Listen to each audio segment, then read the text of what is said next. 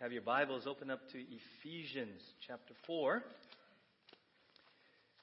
Ephesians chapter 4.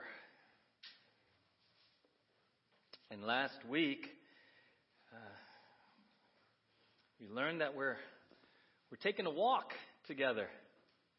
We're taking a walk, all right? We spent really the first quarter of the year learning incredible biblical truths about who we are in Christ and all the spiritual blessings. As Ephesians 1:3 says, we've been blessed with every spiritual blessing. And the question last week was asked and answered, what are we supposed to do? Well, now that you've told us all these incredible blessings we have received about who we are in Christ, and we're complete, loved, accepted, pleasing, everything, right? What are we supposed to do? And we saw, if you turn to Ephesians 4:1, right, we saw the Apostle Paul speaking to the believers in Ephesus. He says, as a prisoner for the Lord then, I urge you to live a life worthy of the calling you have received, right?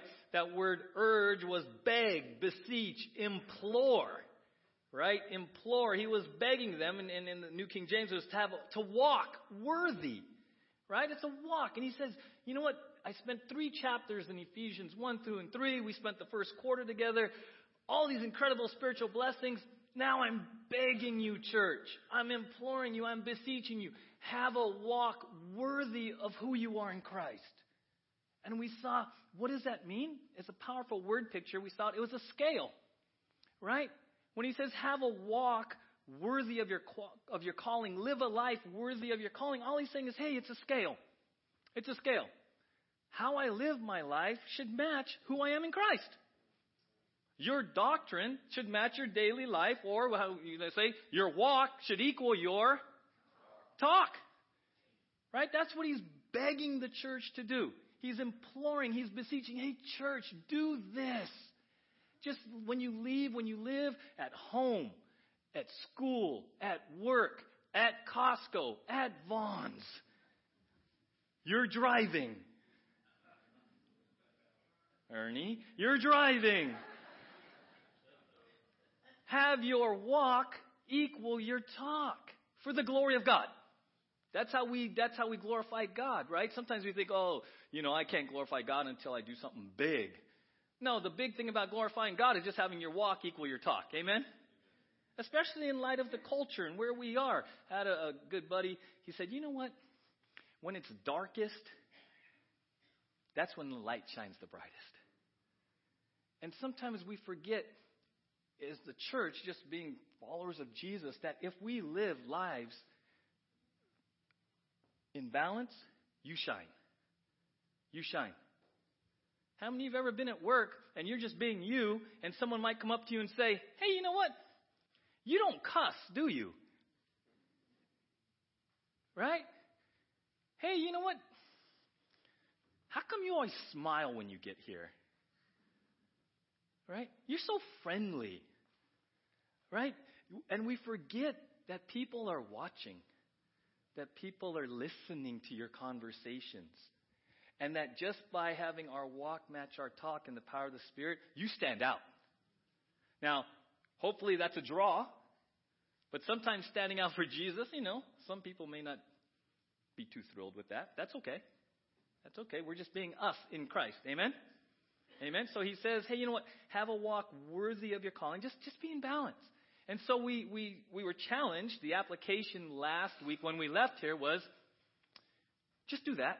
This week, be intentional about having your walk equal your talk. And we said, is there one thing in your life? Is there one area in your life where you would say, it's kind of out of balance? Just pick one area. And ask God to show you, get people around you, pray about it, do something about it, right? So here's another follow-up question. Did I purpose each day, Lord, today I just want to have my walk equal my talk? Isn't that a great prayer for the day? That's a great prayer for every morning. Lord, today, you can even pray this verse. Here's a great prayer verse. Lord, today, I would ask in the power of the Holy Spirit, Lord, may I live a life worthy of the calling I have received. That's praying scripture. That's a great morning scripture. Because you take that to every circumstance, every relationship, everything that happens till you put your head on the pillow. Lord, today, my prayer, my desire is that I would live a life worthy of the calling I have received in the power of the Spirit for the glory of God. Great prayer, right? So we saw it's a walk, right? It's a walk. Jesus says, come follow me. Let's take a walk. Follow me. We saw earlier in the year that when people were called to follow a rabbi, that relationship was tight. He said, come follow me. Leave everything behind and come follow me. And so a disciple wouldn't just follow a rabbi. They wanted to be the rabbi. They would copy his mannerisms, how he spoke, everything he did, right? May you be covered in the dust of your rabbi. We spent a lot of weeks following Jesus, walking with Jesus, right? And so if we're going to take this walk, if we're going to walk worthy of the calling, somebody say, well, how do I do that? What's the first step of this walk? Verse 2 is the first step. Look at that. Ephesians 4:2. So verse 1 says, as a prisoner for the Lord, then I urge you to live a life worthy of the calling you have received. Step number 1, be completely humble and gentle. Actually, those are 2 steps. But step 1, be completely humble. Now, I've been thinking about that all week. The Apostle Paul begs the church, live a life worthy of the calling. Be in balance. You're like, okay, how do I do that, Apostle Paul? Step number 1, be completely humble. Completely, as in every area of your life, have biblical humility. That's the first step. Maybe not what I would have thought would have been the first step. And you're like, okay, what is this? Why is humility so important? And we're going to look at that. What is biblical humility? What is it, right? The New King James Version says, with all lowliness and gentleness, with long suffering, bearing with one another in love. The New Living Translation says this, always be humble and gentle. Be patient with each other, making allowance for each other's faults because of your love. There's a progression here. If you're not catching it, he says, hey, live a life worthy. Verse 2, be completely humble. So the first step, check your heart. It's a heart check. And then after that, he says, because this heart is going to play out into every relationship you have, beginning with the church. Proverbs 4:23, above all else, guard your heart, for everything you do flows from it. It's a heart issue. So this walk with Jesus begins with humility. It's a heart issue. It's a heart issue. Because out of our heart, according to the Bible, everything flows. Everything flows. The Bible says out of the abundance of the heart, the mouth speaks. You want to know where someone is spiritually? Just listen to them. Just listen to them. Right? A missionary to India once said, if I were to pick out 2 phrases necessary for spiritual growth, I would pick out these. I don't know, and I am sorry. And both phrases are the evidences of deep humility. Deep humility. Anyone ever get in an argument at home and you know you're wrong? But by golly, you cannot admit that. Mark? Mark? I know, I talk to your wife. Yeah, I get it. I mean, why? Because in these moments of having to admit fault, failure, being wrong, I'm right, wrong, sorry, please forgive me. What's driving that? What's the resistance? Pride. And I got to believe this first step is so important to living a life, because to be completely humble touches at the core of self and of pride. Pride. If we're going to walk in balance, if we're going to live lives that glorify God, that we're going to walk with Jesus, here's the thing, guys. Right off the bat, he says, you know what? We got to deal with self. We got to deal with pride. We're going to have to deal with pride. And it's not necessarily a pride that's, hey, look at me, right? Pride can be very, very subtle. Pride can be very, very subtle. right? Sometimes we joke here about on Sundays, the miracle of what happens from the parking lot to the front door. You're having a bad day at home. Kids aren't cooperating. Others don't even want to come. And you're, and you're tension in the car.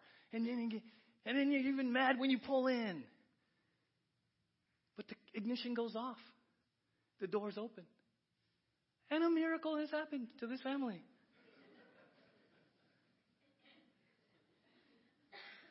Something happens in 50 yards. How are you? Good. And you? How's the family? Oh, we're great. We're great. Enjoying just family. It's family day. It's church day. We're good. We're good. What's behind all that? What's behind, right? What is that? There's a lot of fear, insecurities, church. Everyone else looks like they got it all together, right? What are they going to think if they knew that we were at 8 o'clock this morning? Any volunteers? Anyone? Eh? Linda, you're smiling. Something happened. No, just kidding. Right? Right? And so this idea of being completely humble, even in church, whoo, that's kind of tough. And it's interesting, we're going to get next week, we're not even going to get to the second half of the verse. It says, be patient, bearing with one another in love. He says, deal with you first, and then we're going to talk about church relationships. It's crazy. Right? So today we're going to focus on being humble because it touches on pride. It touches on our very core of who we are. Who we are, right? There's a definition that says it's the estimation of ourselves according to truth.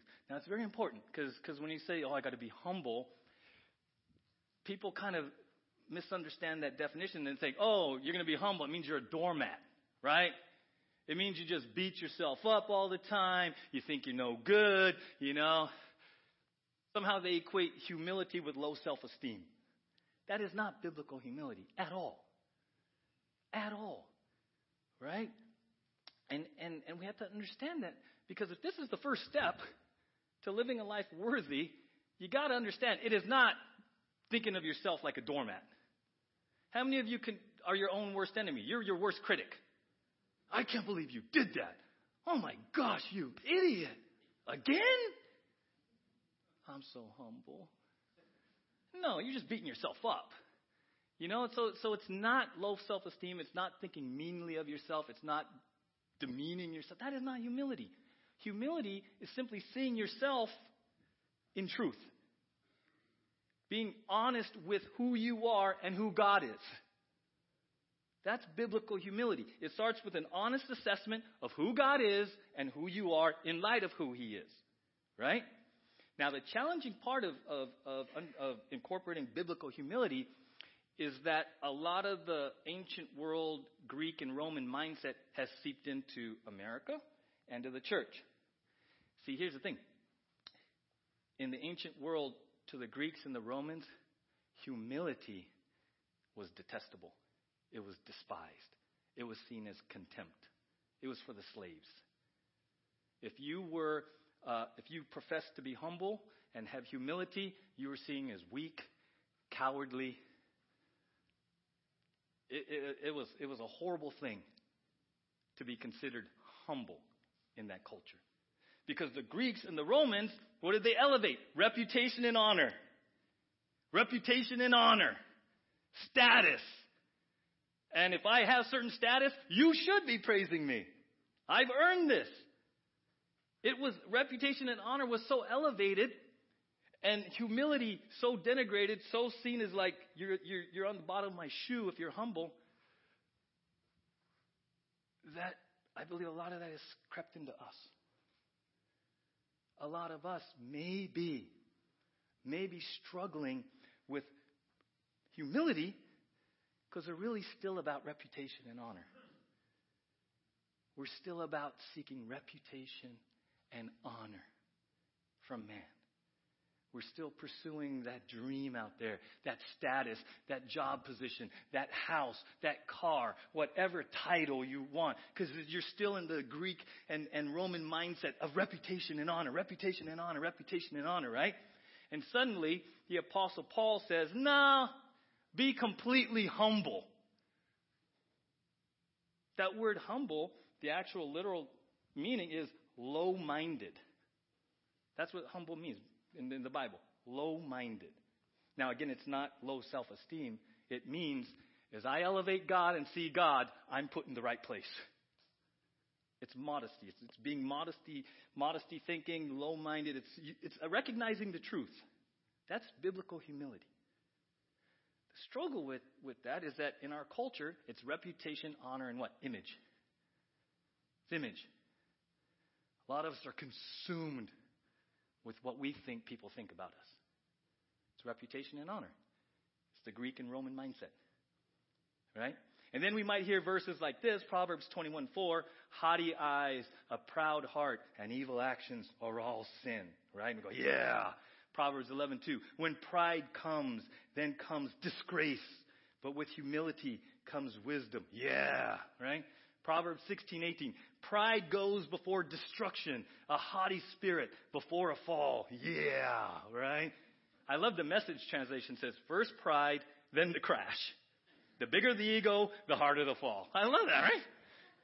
And we're like, yeah. But then when we leave here and we go back into the world, we go back into reputation and honor and image. And the last thing we may even want to reveal or make ourselves vulnerable with is being humble in front of someone. Even the person sitting next to you. I'm sorry. Come on, gentlemen. I was wrong. Let's all practice together, gentlemen. I was wrong. Right? So we amen the verses. Yeah, we don't want to, pride, that's a sin. Pride. We leave here and suddenly, insecurities creep right in. And we're just like, Lord, what's going on? What's going on? Even in the church, there's the danger of pride. Even in the church, there's the danger of pride. In Luke 10, Jesus had sent out his boys into the mission field. And it had been a successful mission journey. They came back. Right? 72. I'll just read it to you. Luke 10, verse 17. The 72 returned with joy and said, Lord, even the demons submit to us in your name. He, Jesus, replied, I saw Satan fall like lightning from heaven. I have given you authority to trample on snakes and scorpions and to overcome all power of the enemy. Nothing will harm you. However, do not rejoice that the spirits submit to you, but rejoice that your names are written in heaven. What was the trap? What was the prideful trap? They're sent out. Jesus had given them authority. They're casting out demons. They come back and like, yeah, that was awesome. Jesus, even the demons, we can cast them out in your name. And Jesus has to put them in their place. Hey, time out. I saw Satan fall. And by the way, here's the real miracle that you guys should be celebrating. Salvation. That your names are written in heaven. That's the greatest miracle. But see, the trap of ministry is when things go well, suddenly, and I got to be honest with you, that's something I pray about for us.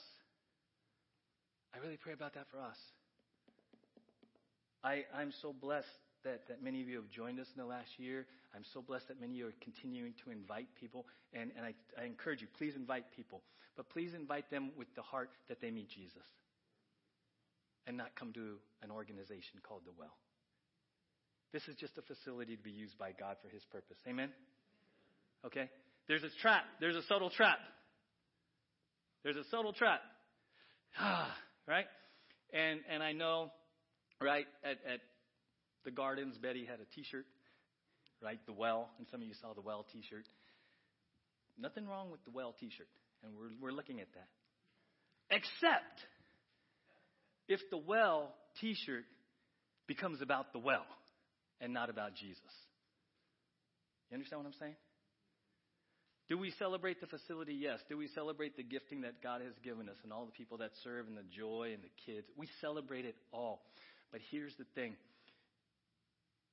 It's a trap if we suddenly buy into that it's about us. And suddenly, come to this. Come. You got to come. I understand that. I invite people. Come. Make sure that you're praying that they come and meet Jesus. Because that's why we're here, to make passionate followers of Jesus. That's what we try to emulate. That's who we are, right? We do it in the context of church, but if we have a T-shirt, if we have whatever we're going to have, it's going to be primarily about coming to follow Jesus. Amen? Let's just stay there, because it's a subtle trap. It's a subtle trap. And if you're not careful, and we kind of get full of ourselves, even if you're walking with Jesus, we can even get argumentative with Jesus. Remember Peter? How many of you love Peter? Good old Pete, right?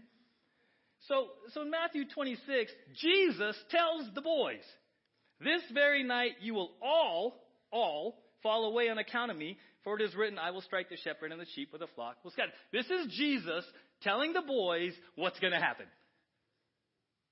Jesus speaking. Peter replies, even if all fall away on account of you, I never will. Pete, Jesus just told us all what's happening. I know, but he doesn't know what he's talking about. Peter was somehow so full of himself that he was, in front of everyone, disrespecting Jesus. Yeah, Jesus, I've seen you do miracles, and you're Messiah, you're God, but apparently you're wrong. And I know better. I know me better than you know me, Jesus. You hear it? You catch this? This is a guy who walked with Jesus this tight for 3 years, for crying out loud. And if Peter can get there, I can get there, and you can too. If we're not careful and we start elevating ourselves and we're just celebrating successes and we think we got it wired, it's not going to be such a stretch that suddenly we just make this into our own liking. And we start telling God what's in here and what isn't.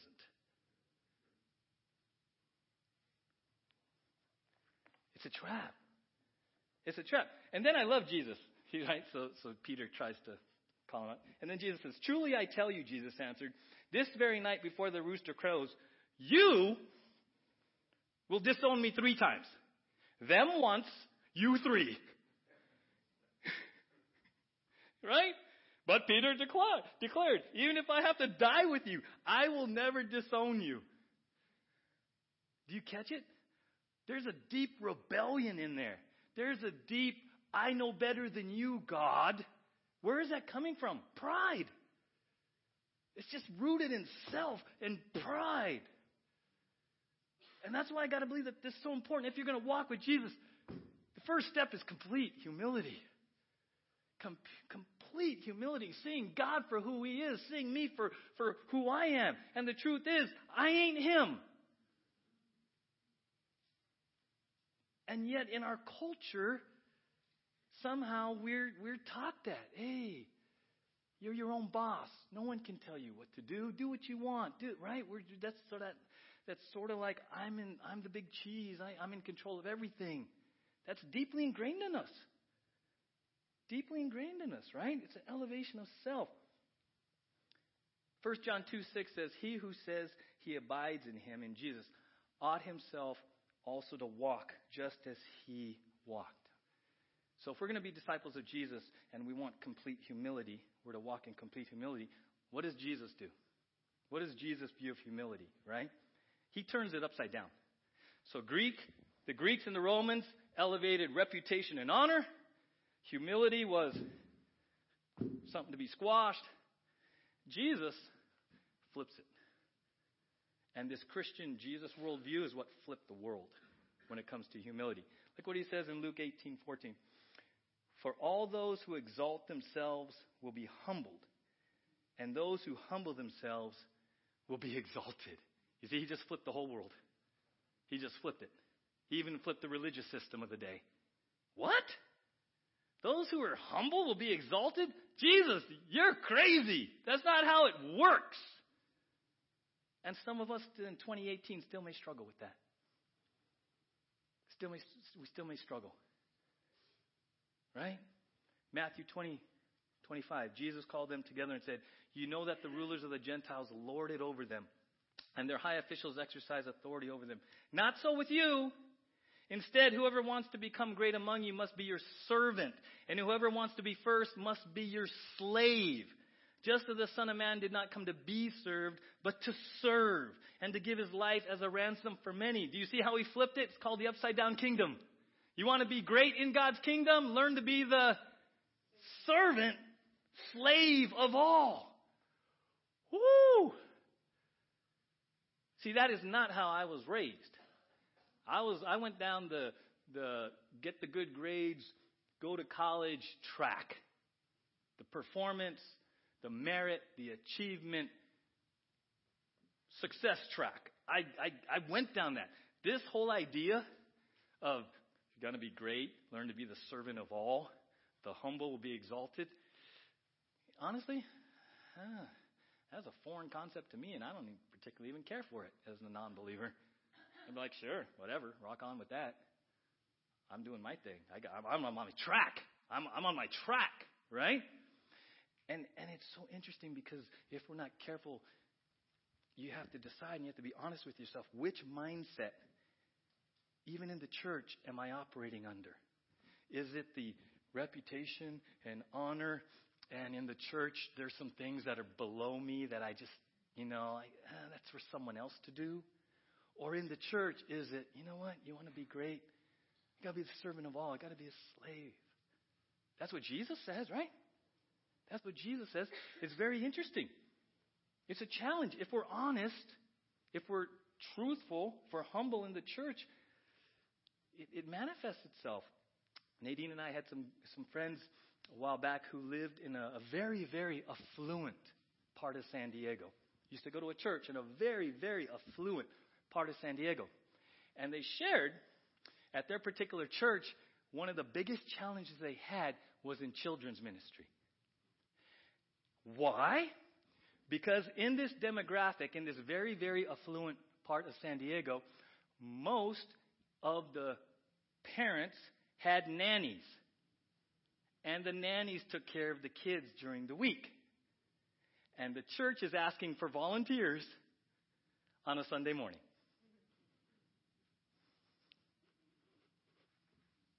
I wonder if nanny's available on Sunday mornings. You see the struggle right away. Well, gosh, how are we going to deal with that? My lifestyle says I have a nanny to care for my kids. Now the church is asking me to volunteer in the toddler room. It was a struggle for this church. They were trying to figure out how to mature the body through this sort of demographic challenge. And I'm not throwing stones at them because it happens in every church. There's this sort of mentality even of, well, maybe someone else will take care of that. Honestly, I work hard. Yeah, vacuuming and the bathrooms around here. Yeah, it just doesn't light my fire. Well, honestly, it doesn't light anyone's fire. Except as if you do it unto the Lord. Right? And it's one of these things. You want complete humility? Begin in the church. Is there something in your mind or in my mind that is beneath you? That's a great question to ask. That's a starting point even in these relationships. Right? Complete humility. Jesus says if you want to be great in his kingdom, be the servant of all. Okay, start in the church. Start at home. Start at your house.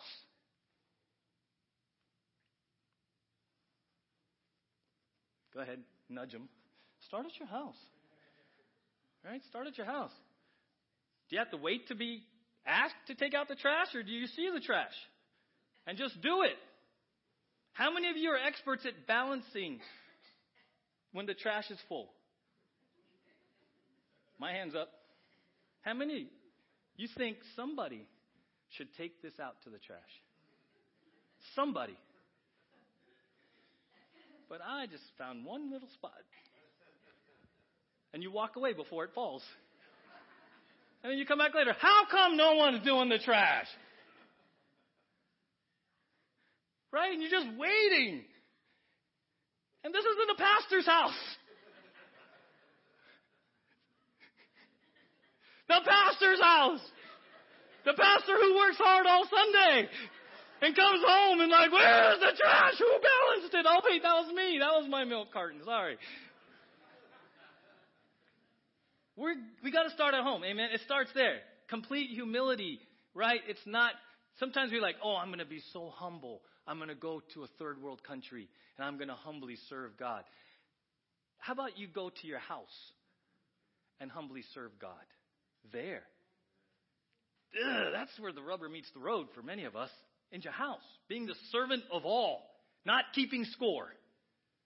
How many of you tend to keep score of how many times you take out the trash? And very subtly you say, your turn. Or, here's another one. I did it last time.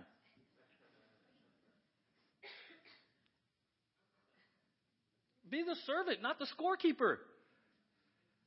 Right? The classic, if you see something that needs to be done, just do it. Right? Well, what's at the core of that? Humility. Servanthood. Dying to self for the umpteenth time. Right? Right? What does Jesus show us? In John 13, right? Powerful illustration. Remember when he washes their feet? I mean, this is God, Messiah. And he stoops down and he washes his feet, the feet of his boys. They were mind blown. Are you kidding me? You, Jesus, of all people, are washing my feet? Mind blown, right? And then what does he say in John 13? You call me teacher and Lord, and rightly so, for that is what I am. Now that I, your Lord and teacher, have washed your feet, you also should wash one another's feet. I have set you an example that you should do as I have done for you. Right? Here's the example. Proverbs 15:33, wisdom instruction is to fear the Lord, and humility comes before honor. See how he flipped it? Humility comes before honor. That is completely opposite of the Greek and Roman mindset. Proverbs 22:4, by humility and the fear of the Lord are riches and honor in life. You see that? Completely flipped it. And if we're going to be followers of Jesus, we got to prioritize humility. That's the starting point. That's the starting point. I love this quote. Humility means understanding who God is and who we are in light of him. The basis of biblical humility begins with who God is and then who we are. Right? Romans 12:3, for by the grace of God given me, I say to every one of you, do not think of yourself more highly than you ought, but rather think of yourself with sober judgment in accordance with the measure of faith God has given you. He's like, hey, don't be thinking you're all that. Inflated thinking. He's like, hey, don't be thinking you're all that. Don't think more highly of yourself. One guy I was reading, he said this, studies show that about 80% of the American people believe they are more intelligent, more honest, and more talented than the average person. 80% of the American people believe they are more intelligent, more honest, and more talented than the average person. So turn to the person next to you and try to figure out if you're the 80 or the 20. Go ahead. I mean, I don't know. You got to try to figure that out, right? 80, 20, right? I mean, because we're always comparing, right? We're always sort of trying to put ourselves up. Isn't that what social media does? Right? Instagram, right? Right? It's amazing. 1 Corinthians 4:7. For who makes you different from anyone else? What do you have that you did not receive? And if you did receive it, why do you boast as though you did not? See, one remedy to thinking more highly of yourself, it's all from God. You may think and pat yourself on the back that you've reached a certain financial, career, material status. Scripture says, what do you have that you didn't receive? And if you received it from God, you know what? Quit boasting. Quit boasting. In fact, Deuteronomy says it's God who gives you the ability to make wealth. It's all from Him. It's all from Him, right? I love John the Baptist, right? John the Baptist baptized Jesus, and so Jesus starts baptizing others. And John the Baptist's disciples get a little bit upset. Hey, John, you know that guy you baptized, that Jesus guy? He's baptizing too. And John, they're going to him now. You see the trap? What's John going to do? Right? More people are now going to Jesus than to John, and his disciples aren't liking it. And I love what John says. He says, John replied, no one can receive anything unless God gives it from heaven. Right? You yourselves know how plainly I told you, I am not the Messiah. I'm only here to prepare the way for him. It is the bridegroom who marries the bride, and the best man is simply glad to stand with him and hear his vows. Therefore, I am filled with joy at his success. He must become greater, and I must become less and less. Amen? You know what John's saying is like, sweet. He's the main guy. He's the groom. I'm just the best man. He must be greater. I must be less. That's our heart here, guys. Jesus must be greater and greater. We must be less and less. Amen? As a church, we're just the best man and the bridesmaid, maid of honor. It's all about Jesus. And we celebrate him. It's not about us. He must become greater all the time. We must become less and less. Right? I love that. Hey, John, more going to Jesus. Hey, Pastor Richie, more going to that place. The trap is still the same. The church can so easily get caught up in the success syndrome. Where's everyone going? How big is your church, right? Right? That's a pastor's conference. I've been to pastor's conferences. It's a crazy question. You meet someone 30 seconds later, so how big is your church? Right? And I just tell them it's under 1,000.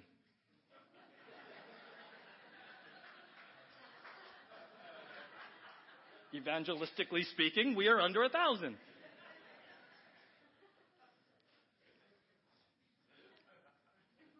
They want clarification, they can ask a follow-up question. Hey, did you hear his church is under 1,000? It's crazy. It's crazy. Because like even in ministries, hey, how many came? How many came Tuesday night? How many came to men's? How many came to women's? How many? How many? Right? I mean, it's like, here's the deal. If one sinner repents, there's a party in heaven. One. Everyone say one. If one person repents, if one person gets right with God, if one person gets lit for Jesus and wants to follow Jesus, heaven rejoices. Amen? One. That one can be you. You matter. It's the ones that matter. And there's a tension because we live in this performance, numeric, success-driven society, and everyone wants to ask, how big is your church, and is it growing? We're here faithfully because God called us to be here faithfully. We are blessed that we have gotten to know many of you. We love you. But here's the deal. We want you to love Jesus more than you love the well. Because here's the deal. The church is made up of imperfect people. Amen? Right? And I've told you before, if you find the perfect church, don't join it because you'll mess it up. Humility. Let's just be honest. Right, Mark? Let's be honest. Right? You're not perfect. I know. Right? I mean, and I'm not perfect. I know. But I'm not as bad as you. You 20%er.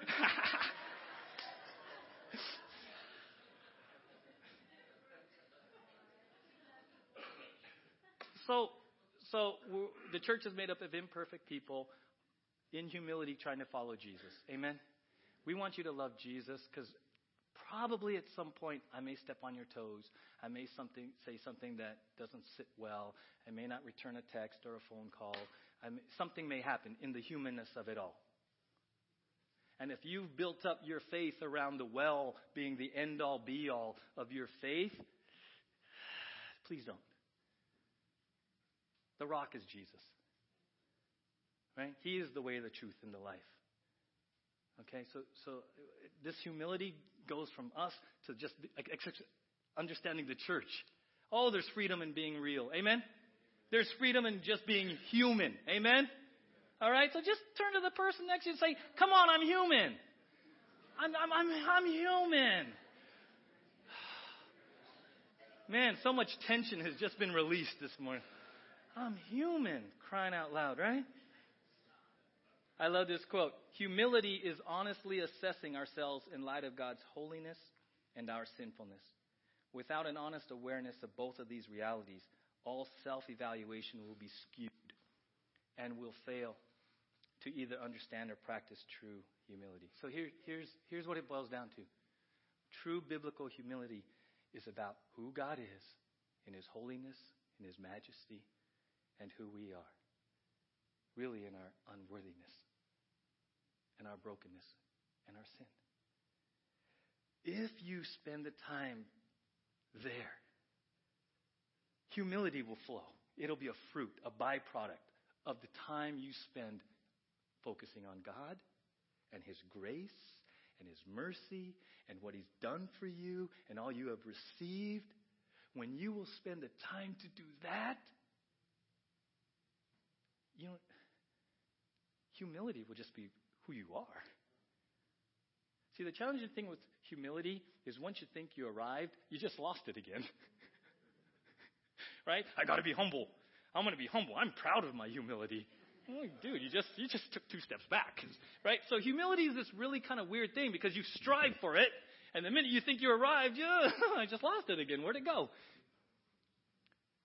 Why? Because humility is a fruit, a byproduct of really a focus on God, His nature, what He's done for you and me, who we are in Christ. And if you stay there and you leave here with that, you walk in humility.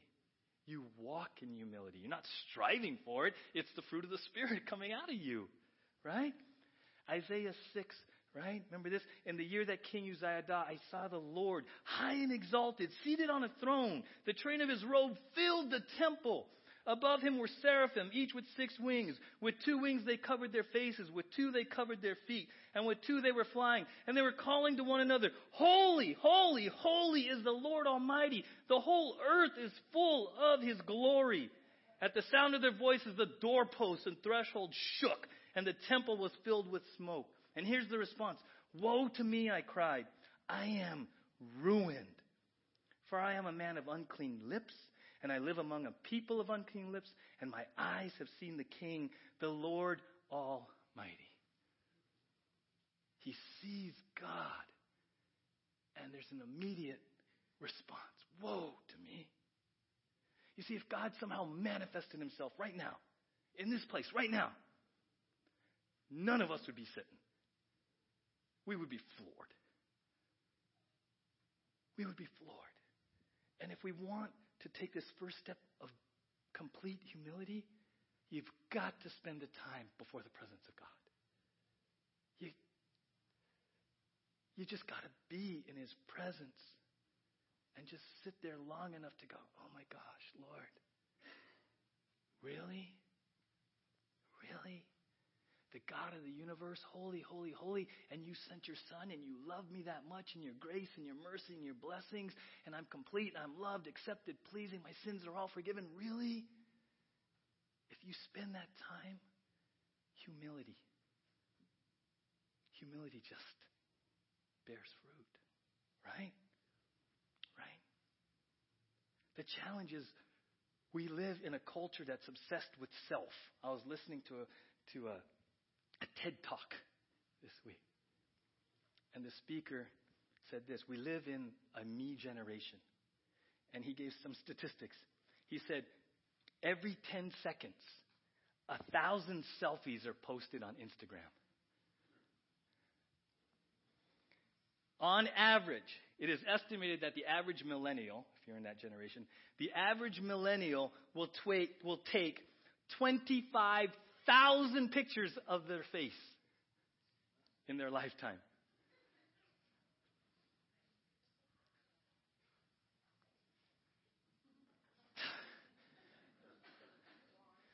We live in this self-me, self-adulation, self-glorification, right? We're trying to feed off affirmation, publicity, reputation, honor. Does someone like me, right? So click, click, click, click, click, click, click, click, click.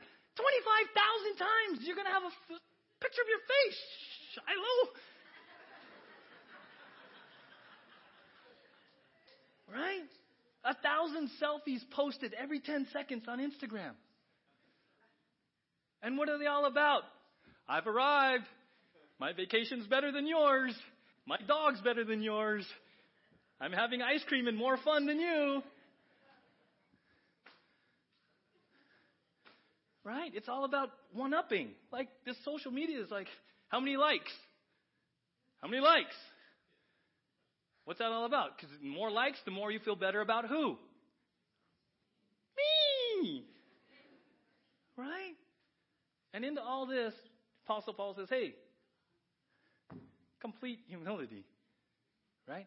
Because one of the byproducts of this selfie me generation is this: apathy towards the problems of others. Apathy. We're so consumed with ourselves that we'll read stories on the news, hear stories, Haiti, Mexico, and we're like, oh, that's a bummer. Hey, come here, let's take a picture. Right? We're driven more by self and reputation and honor, and we've become just hardened and apathetic to the real needs of real people. Right? A.B. Bruce says this: the whole aim of satanic policy is to get self-interest recognized as the chief end of man. The Westminster Confession says the chief end of man is to glorify God. The devil wants us to focus on us. Remember the garden? What was his plan with Eve? Hey, Eve, God doesn't want you to have that because he knows if you do, you're going to be like him. Oh, really? The core of this was to get her eyes off of God and onto her. Focus of self. Focus of self, right? And here's the thing. But for the grace of God, we would all be pretty consumed with self. Right?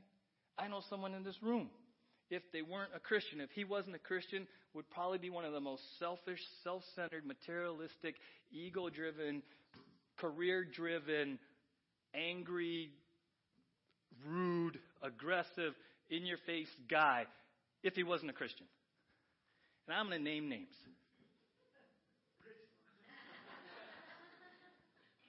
Right? Right? I know that. Because that's how I was. That's how I grew up. It was all about me. Just all about me. And woe to the person that got in my way. It's all about me. 100%. But for the grace of God. And so it's taken a while. If you're sitting here like, well, this humility thing, complete humility, and you're like, that's impossible, that's the point. It's God. And it bears testimony to him. I still laugh sometimes at the fact that I'm up here. I'm like, are you kidding me? That's crazy. I was one of the most selfish, egotistical. You guys ask my younger sister. She'll tell you. Right? In fact, she told me one time, I don't know why this stuck with me, but she told me I did something really kind of selfish and egotistical in high school. And me and my younger sister got into it. You know how they do. And she said to me, now I know everyone hates you. So? I mean, what do you say to that, right? Because I was all about me. I didn't care about people's feelings. I just did what I felt good about, right? I just wanted what pleased me in the moment. It was also me. All about elevating myself. But for the grace of God. But for the grace of God. Philippians 2:3 says this: do nothing out of selfish ambition or vain conceit, but in humility consider others better than yourselves. Each of you should look not only to your own interests, but also to the interests of others. Stuart Scott says, when someone is humble, they are focused on God and others, not on self. Even their focus on others is out of a desire to love and glorify God. A humble person's goal is to elevate God and encourage others. In short, they no longer live for themselves, but for him who died and rose again on their behalf. Before we sing a song, we're going to sing a song before communion. Our ultimate example goes back to Jesus. Philippians 2:5 and 11. Look at what it says there. Your attitude should be the same as that of Christ Jesus, who being in very nature God, did not consider equality with God something to be grasped, but made himself nothing, taking the very nature of a servant, being made in human likeness. And being found in appearance as a man, he humbled himself and became obedient to death, even death on a cross. Therefore God exalted him to the highest place and gave him the name that is above every name. That at the name of Jesus, every knee should bow, in heaven and on earth and under the earth, and every tongue confess that Jesus is Christ is Lord, to the glory of God the Father. What did humility cost Jesus? His life.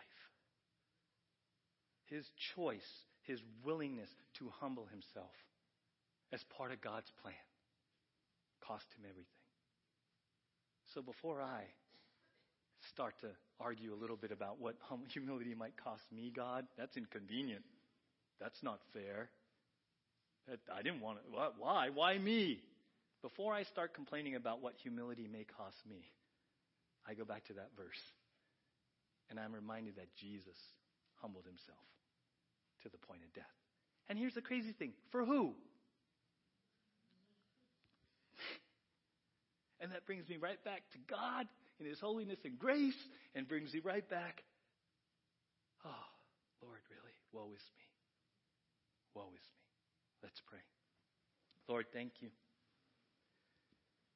Thank you for teaching us that biblical humility begins with a focus on you. A focus on you.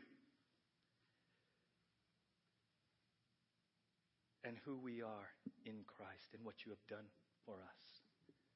Lord, we live in a selfie generation, a me-driven generation. And so, Lord, we choose at this time right now to put our focus on you. On you. Lord, Isaiah saw you. And he was overwhelmed with your holiness, your glory, your majesty. And Lord, right now we choose to put our focus on you. You. Just on you, God.